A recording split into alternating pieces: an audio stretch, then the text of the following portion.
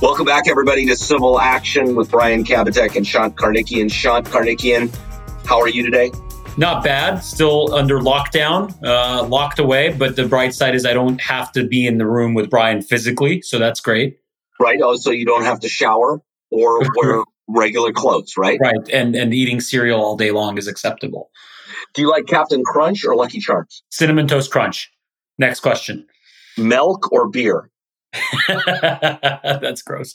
Okay, so let's get started with our civil action today. Sean, where can, first of all, people find us and complain about your eating habits? They can find us at kbklawyers.com. They could complain about my eating habits to my wife, with my wife. She complains too. But you can find us online at kbklawyers.com. We have other resources up there for lawyers.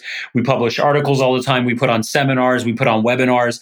We have podcasts, not just about cases, but we interview other plaintiff lawyers out there, people that are much smarter and more entertaining than us. So please check it out and get in touch with us if you have any feedback.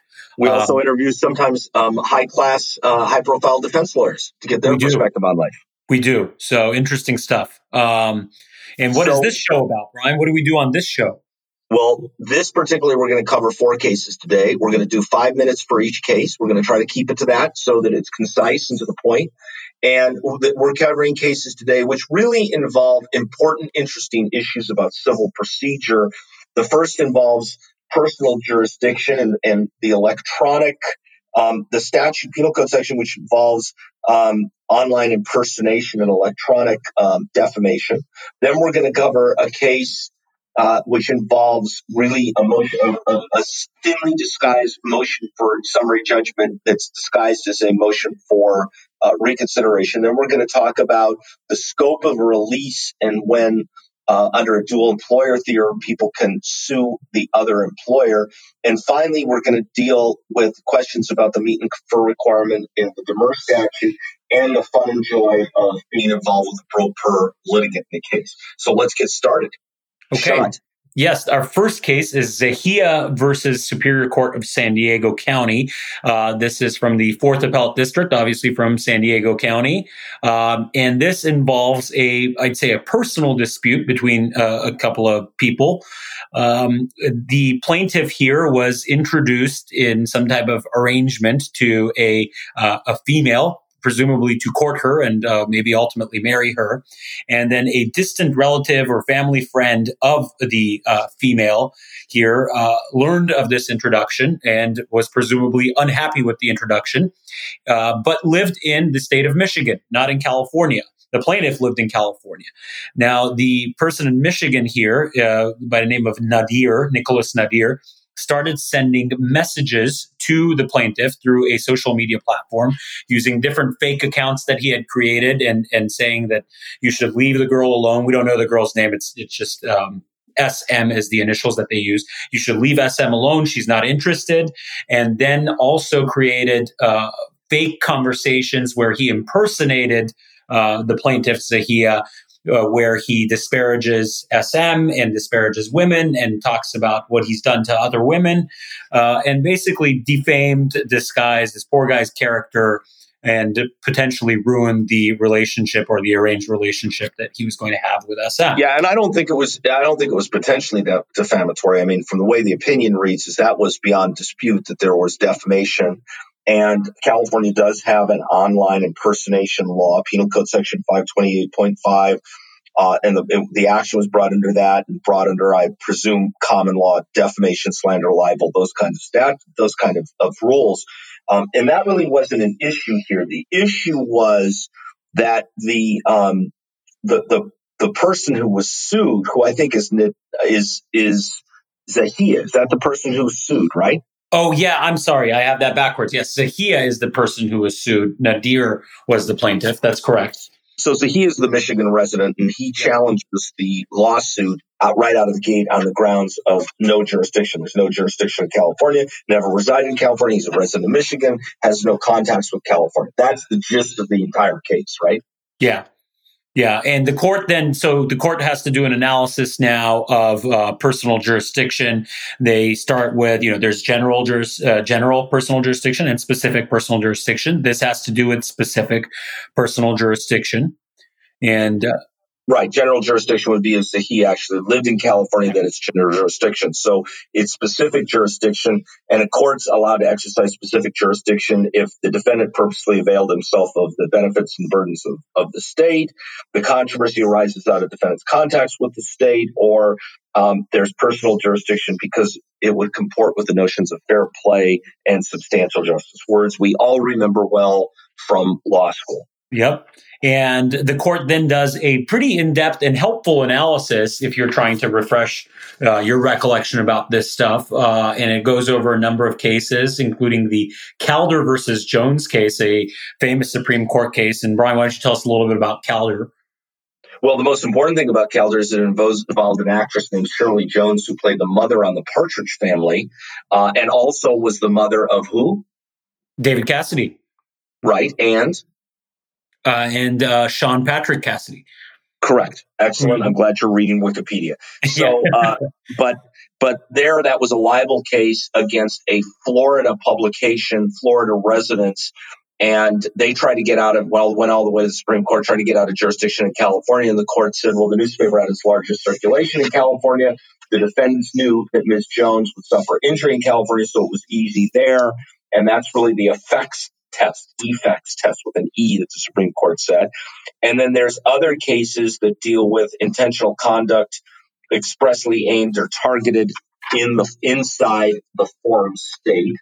And here in this case, they find, spoiler alert, but they find personal jurisdiction, as they probably should in this case.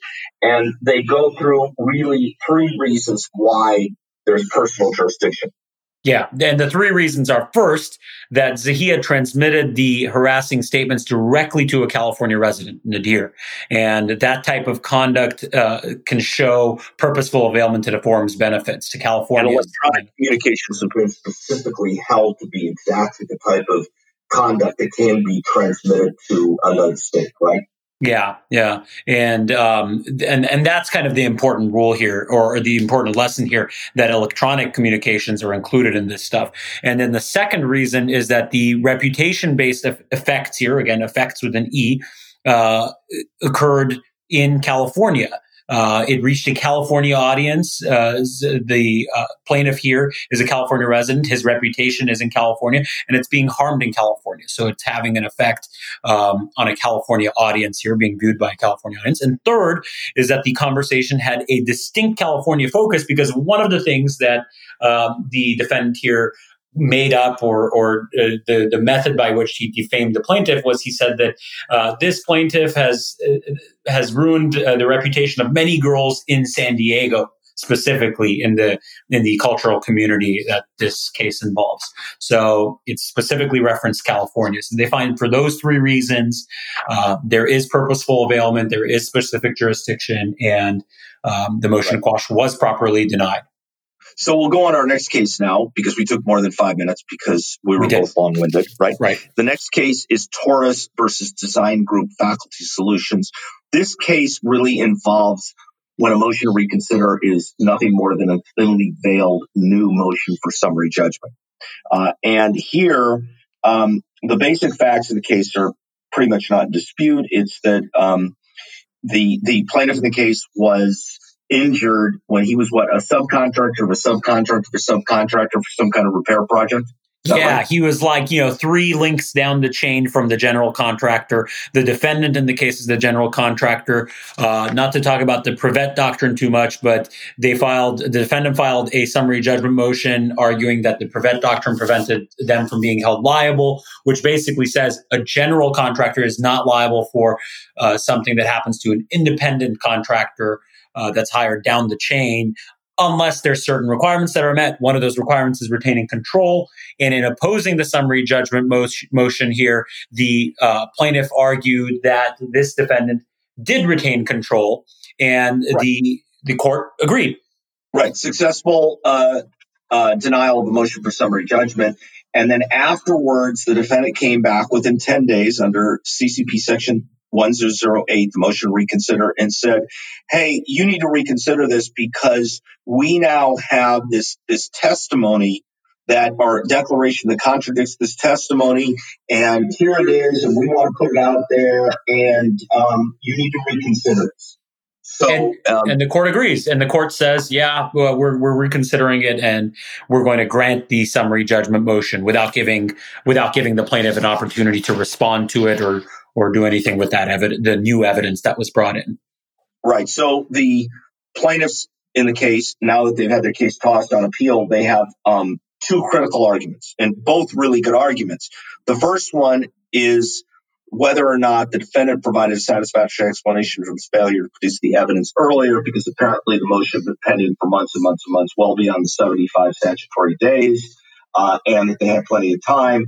And then the second argument was basically due process and procedural, violations of procedural rules. And the court said, we're not even going to reach that first ground about whether they could or couldn't have produced this evidence earlier. And this is, I think, very important. They say you can't use 1008, the motion to reconsider, to basically file a new summary judgment motion, what you're effectively doing here.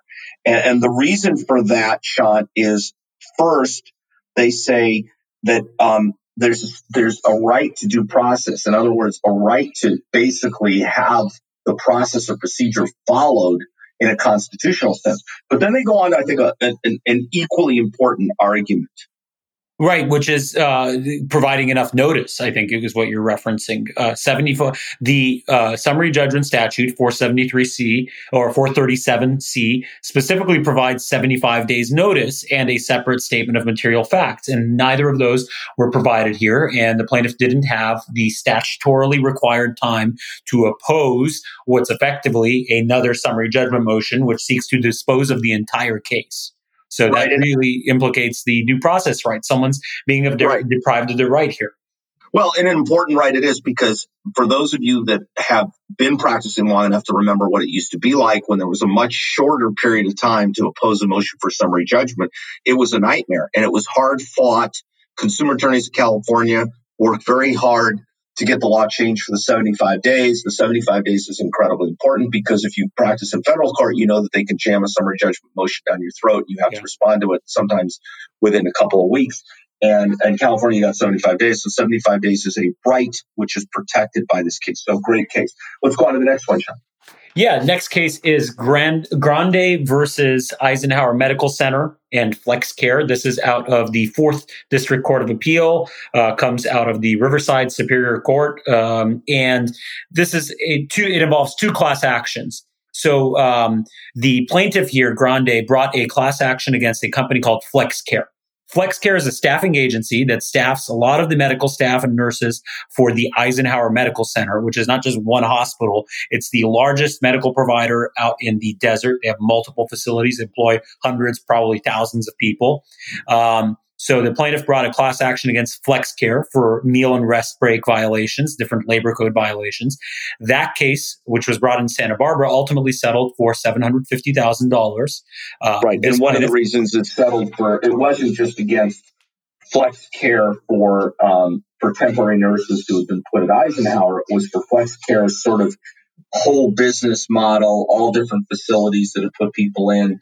And it seems, at least from reading the opinion, it was a relatively small amount of money. And one of the things the court pointed out was that the settlement was based specifically, and I think it said it in the agreement, that FlexCare had, some questions about their financial viability, right?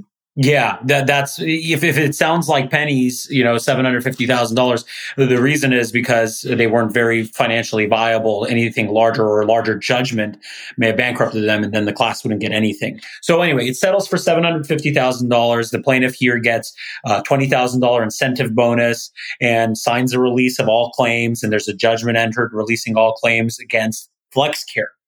About a year later, Grande, the same exact plaintiff, brought this class action against Eisenhower Medical Center separately, making the same exact claims: failure to provide meal and rest breaks, failure to pay waiting time penalties, failure to provide accurate itemized wage statements, and brings the same exact claims. Eisenhower turns around and seeks indemnity from the staffing agency FlexCare and says, these are your employees, you're responsible here, we have a contract. And that obviously upsets FlexCare, who comes in and tries to intervene in this case and argue that these claims are all released, you can't have the same class action again, and this case shouldn't be able to proceed.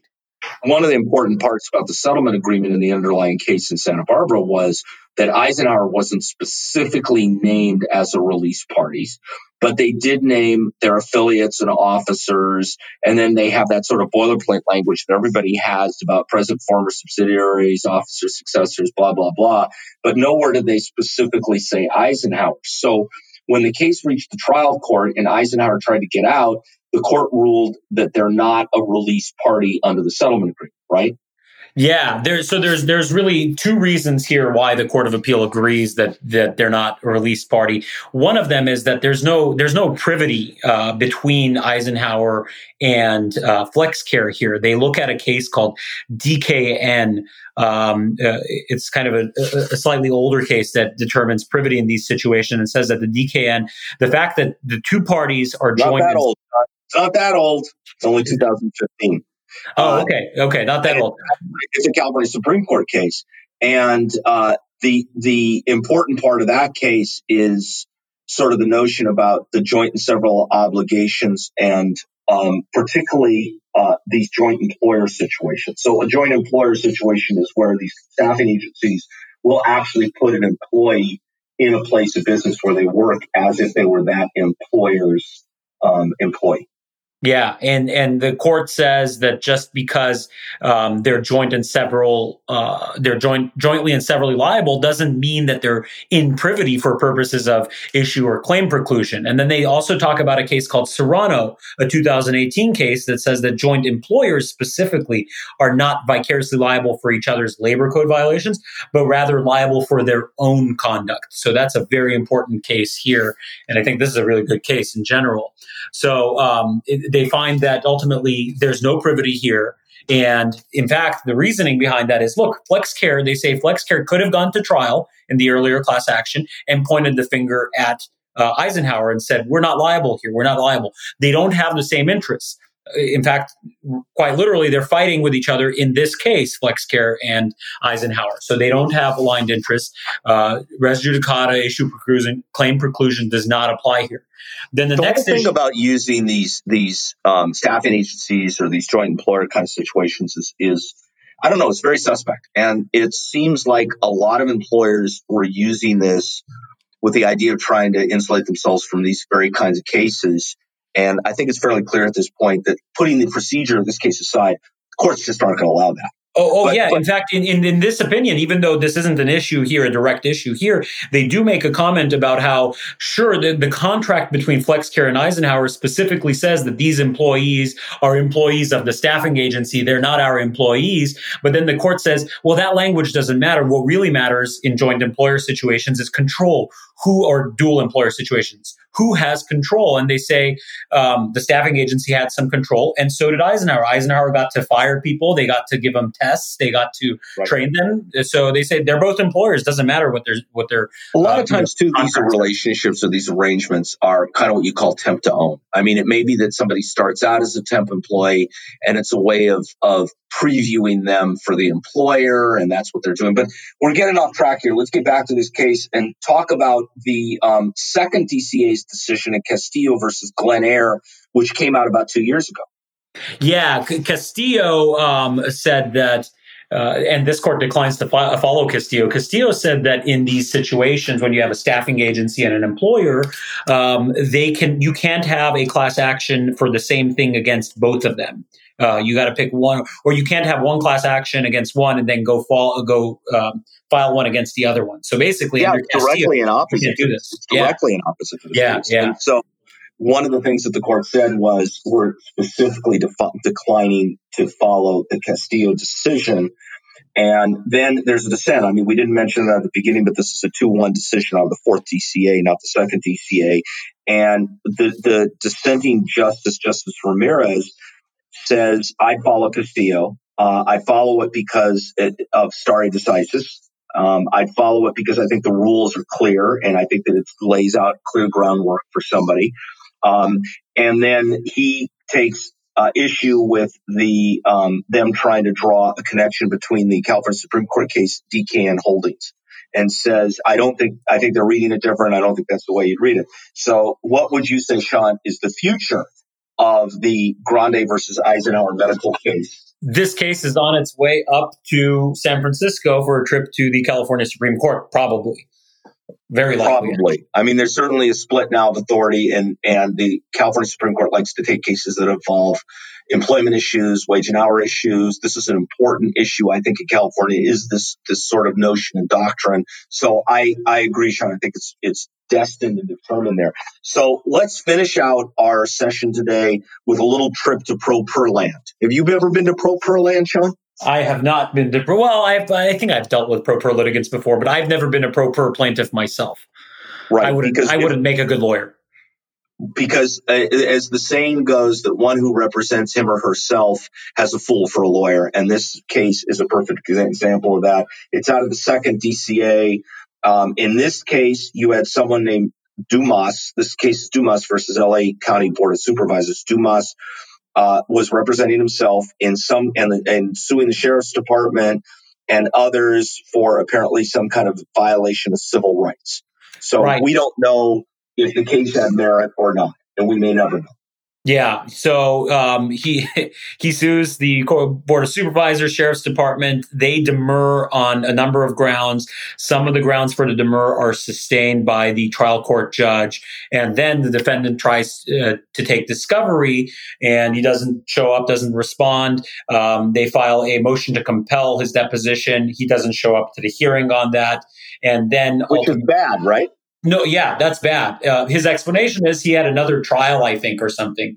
I presume it's a criminal hearing, but anyway. And then he doesn't show up for his deposition again. So the court sets an order to show cause as to why the case shouldn't be dismissed for his failure to comply with the court's order and show up for his deposition. But he showed up then, right? I think so, but the case. Nope, he didn't show up then either. He didn't show up then either. So the case was dismissed without prejudice. And case gets completely thrown out. Yeah. And then he appeals. He argues on appeal a number of things. He argues that the demur should not have been granted, not because of some issue on the merits, but because the defendant here failed to meet and confer with him as required now under the CCP. So let's focus on that one first. So that one, as we all know, the section CCP 430.41 requires a meet and confer before filing a demur. And the issue he said here was the county made insufficient efforts to try to meet and confer, right? Yeah, and meanwhile, the county attached a declaration to their demur that says we tried to reach out to him to meet and confer about this, and he didn't respond, which I think meets that burden. I think it meets the requirement. But the court didn't stop there. They went on to say even if you don't meet and confer, that's not grounds for overruling a demur. But courts do have other methods or mechanisms, such as taking the motion off calendar requiring. I think the statute specifically says that. The statute says that failing to meet and confer is not a grounds for denying the demur, but the courts inherently, and I think per statute, have the ability to make the parties meet and confer about the demur if the judge finds that it'll be fruitful. So, that's not totally lost. There's some teeth there to the statute. And the next issue on appeal is whether or not the judge failed to, or whether the judge erred by striking his challenge to the judge, the statement of disqualification under 170.3. And tell us about that, Brian. What's a 170.3? Well, that's where you're trying to make grounds that the judge is actually prejudiced against you. And here, his grounds that the judge was actually prejudiced against him was that Judge Keohane, who's a well-respected LA Superior Court judge, in case he's listening, and that it says that he's biased against him because Judge Keohane is biased against Mexican Americans and pro per litigants and is partial to the county of Los Angeles. And apparently that's all he said. So there was no basis, no grounds, nothing like that. He just made that fundamental statement, right? Yeah. Yeah. So in those cases, the judge can ask another judge to take this on without consenting to or conceding disqualification, or actually file a consent, or file a written verified answer, or basically deny the allegations, or deny it on the grounds that it's untimely on its face and there's no legal grounds. Yeah, and just for good measure here, it was also untimely too. Just consistent with everything else this pro per litigant did. That statement of disqualification was also untimely. So the judge threw it out, and the Court of Appeals says, yeah, we don't see a legal basis for disqualification here. It's not even articulated, so there's no reason for him to not strike it. For the trial judge. There were other grounds that he raised in his appeal as well, including the fact that he didn't think, I guess, that punitive damages should have been stricken. Is that a new word? Stricken. Don't make up words. Yeah. And you can't have punitive damages against the public entity. So I thought that, and then there's also the issue about the subpoena for medical records. He says the court should have quashed the subpoena for medical records, but he's making a claim for physical injury and emotional distress. And they say when you put that at issue, you're putting your medical records out there, they're entitled to get it. So that was fine too. So the whole thing is just thrown out. The whole thing is thrown out. And that's a great way to end our podcast, because as just like that case, our podcast is now being thrown out. It should be. Yeah. No, people like us, and we've been pumping out a lot of episodes and trying to make it exciting. I think we've recently broken through into double-digit listeners. I'm very excited about that. We've got at least 10 people who are listening to us now. That's ambitious. I don't know about that. That's ambitious, but hope springs eternal. So thank you all very much for listening to Civil Action with Brian Kabatek and Sean Karnakian. Sean? Yep. You can find us at kbklawyers.com. Check us out. Let us know if you have any questions, if you have any ideas for what we should cover. If you want to hear us interview someone in particular, we're always listening. So thanks for tuning in, and see you next time.